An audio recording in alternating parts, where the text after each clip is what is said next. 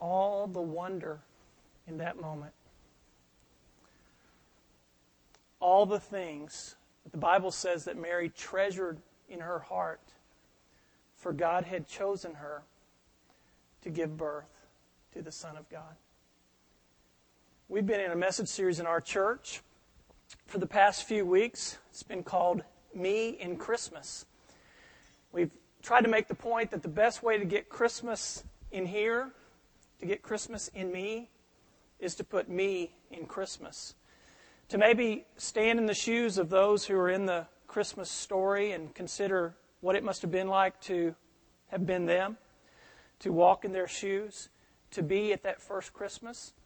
And maybe, just maybe, as we kind of replace them with ourselves, we could see a response of faith in our lives that might be similar to theirs. Be encouraged, maybe even challenged to walk in faith as they did. And what I want to do tonight, just for a few moments, is I want to look at this person called Mary. Tonight, Christmas Eve, is not a time for a sermon. It's a time for a celebration. So I'm not going to spend a whole lot of time, but I do want us to look at Mary and look at the scripture that talks about her response of faith. And you may be saying to yourself, oh my, well, what in the world would I have in common with Mary? Here is a young girl in a very remote part of the earth, a small city called Nazareth, 2,000 years ago, in a culture and a world that existed back then. She was found to be pregnant. And some of you guys are saying, what in the world? You know, I tried to identify with my wife when she was pregnant. How could I do that with Mary? What in the world would I have in common with Mary? Well, I think that there are some things that we have in common with Mary. And I think that'll encourage you. So I'm going to read from Luke chapter 2. Beginning in verse 46, it says this, and Mary said this. This was in response, by the way, to the angel coming and announcing that she was going to give birth to the Son of God. And this is her response. Some people call this her song or her doxology, a poem, basically, that Mary uttered in response to all that God had blessed her with. This is what she said. My soul glorifies the Lord. My spirit rejoices in God my Savior. For he has been mindful of the humble state of his servant. From now on, all generations will call me blessed, for the Mighty One has done great things for me. Holy is his name. His mercy extends to those who fear him from generation to generation. He has performed mighty deeds with his arm. He has scattered those who are proud in their inmost thoughts. He has brought down rulers from their thrones, but has lifted up the humble. He has filled the hungry with good things, but has sent the rich away empty. He has helped his servant Israel remember to be merciful to Abraham and his descendants forever, even as he said to our fathers. Now, there are some themes that are included in this poem that I think we can identify with. The first thing that's true about Mary is that she was a very, very common person. A common person. I don't think that we have any royalty in the room. Maybe we do. Some visitors who are here, or kings. Some of you guys think you're the kings of your castle, right? You know, I'm the king of my castle. But we are pretty common, regular people here in the room today. What amazes me, how God does very extraordinary things with very ordinary people. Christmas is always a time for me to look back upon my life and think about how God has blessed me, not only currently, but how he's changed and transformed my life. I remember vividly days growing up as a teenager, not going to church, not being a Christian, not understanding God, not knowing Christ. Days that lacked purpose, that lacked a sense of meaning, a sense of a future. And then at the age of 17 years old, Christ coming into my life in a very powerful way, and me trusting him to forgive me of my sin and to take me to heaven one day, and how that was a life-transforming decision. And ever since then, as the years have kind of clicked by since, I was 17, to think about how God, in some amazing way came to a very common, ordinary teenager and changed his life. That's really what happened to Mary. She was a very common person of no position, person of no consequence, certainly that day, and yet God chose her to do something rather extraordinary. So she was a common person, but also she was given a divine purpose. That's something else that we have in common with Mary. We have a divine purpose. If you're a believer here today, you have a divine purpose. You have a calling upon your life. It could be a calling to be a better father, better mother, better husband, better wife, better worker, a better individual. It's a calling to fulfill God's purposes for your life while you're here on this earth. And just like Mary, those of us who know Christ have been called to a life. And there's a purpose that God has placed in our hearts.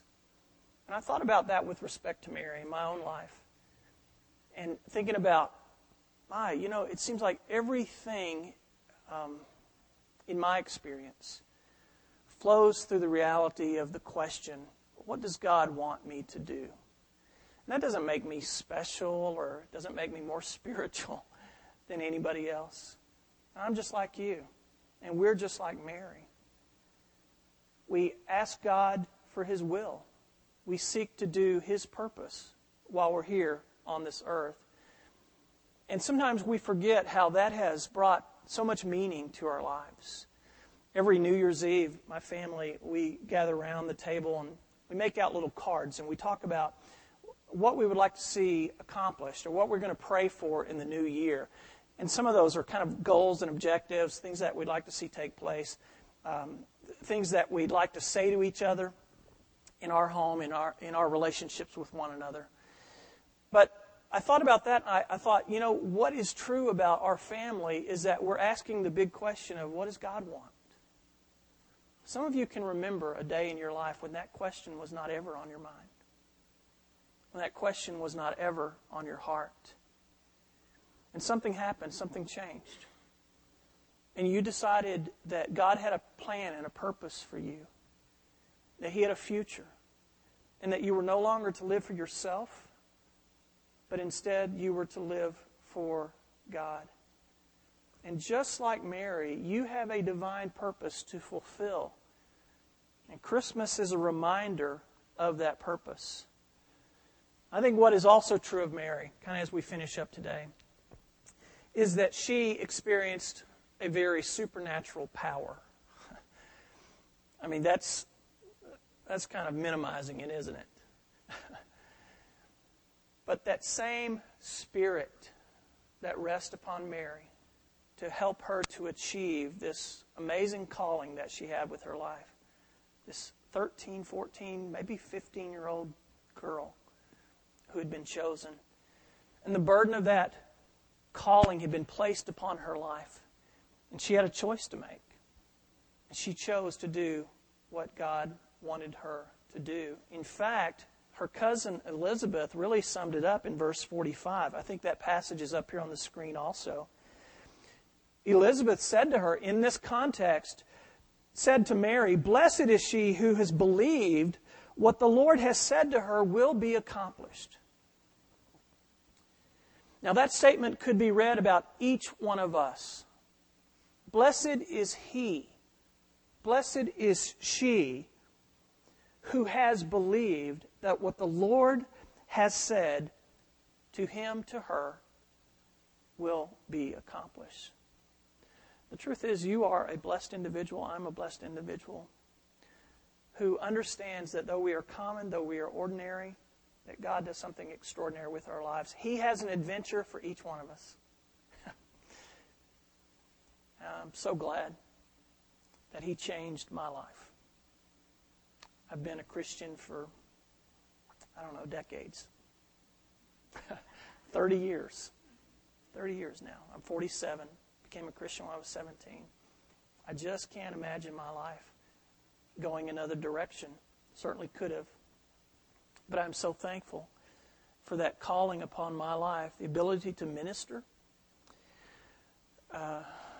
the opportunity and the privilege to be involved in God's redemptive drama that He is working all over the world, and I get to be involved in it here at the Brook, here in Northwest Houston.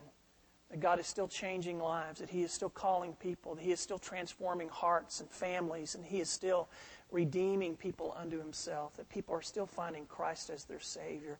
To be a part of that great redemptive drama is an amazing, amazing privilege. It's what I get to experience. It's what you get to experience too.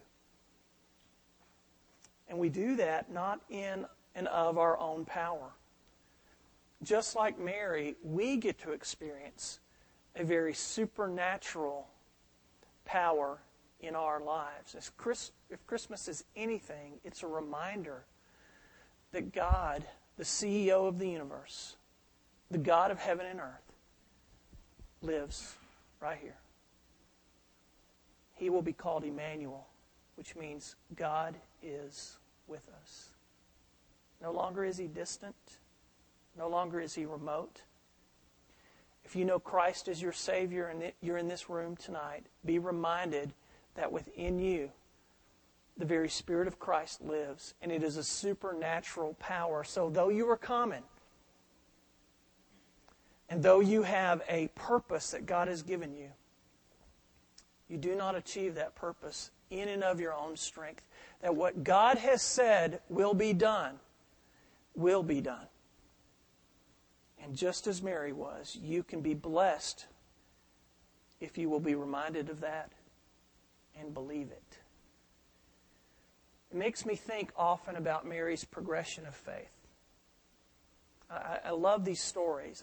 I love to think about what they must have been going through, these very ordinary people who had been called into this amazing purpose. But I wonder, along the way, if God revealed more and more to Mary about her calling and about her purpose in life. Maybe it came in kind of bite-sized chunks. She didn't understand everything at first, but based upon what God had told her to do, she decided that she was going to do it. And then she kept following Christ, and more became revealed to her as she went along. I often think about, what did Mary know? Mary, did you know that this child that was within you would one day become a man who would die for the sins of the world? Did you know that? What a powerful thing. Someone asked me last week after the sermon, they said, well, if these people, Joseph, Mary, the shepherds, if they were so important, why is there so little known about them in the Scripture? I made a big point last week as we talked about Joseph, that we don't have a lot of information about Joseph. We really don't have a lot of information about shepherds. That for the most part, those who were involved in that very first Christmas were pretty common and unknown people. And my response to her was two things. I said, well, remember that this is God's Word, and that whatever is contained in here is enough. That we may not have everything that we want to know. You know, I'd love to have more information about some of these people and some of the things that God says. But what He has given us is what He wanted to give us. It's enough for us to have faith. But the other thing I said was maybe that God chose these people. He chose common people because He wanted to send a message for human beings for all time. And that is that Christmas is not for those of royalty and position and privilege. Christmas is for everyone. You and me. Christmas is a reminder that though we be common, God can do very uncommon, amazing things. Though we be weak and frail, and though we make mistakes, that God can still use us. He can forgive us. That though we be ordinary, He can do very extraordinary things through His power. That's the whole message of Christmas. And that's why I think God used these people in the way that He did. And I hope that you're encouraged by that. I'm certainly encouraged by that. Mike's going to sing a song. It's called Mary, Did You Know? As we think about Mary and her response of faith, I want you to consider the words of this song and allow the Lord to speak to you and put yourself in her place.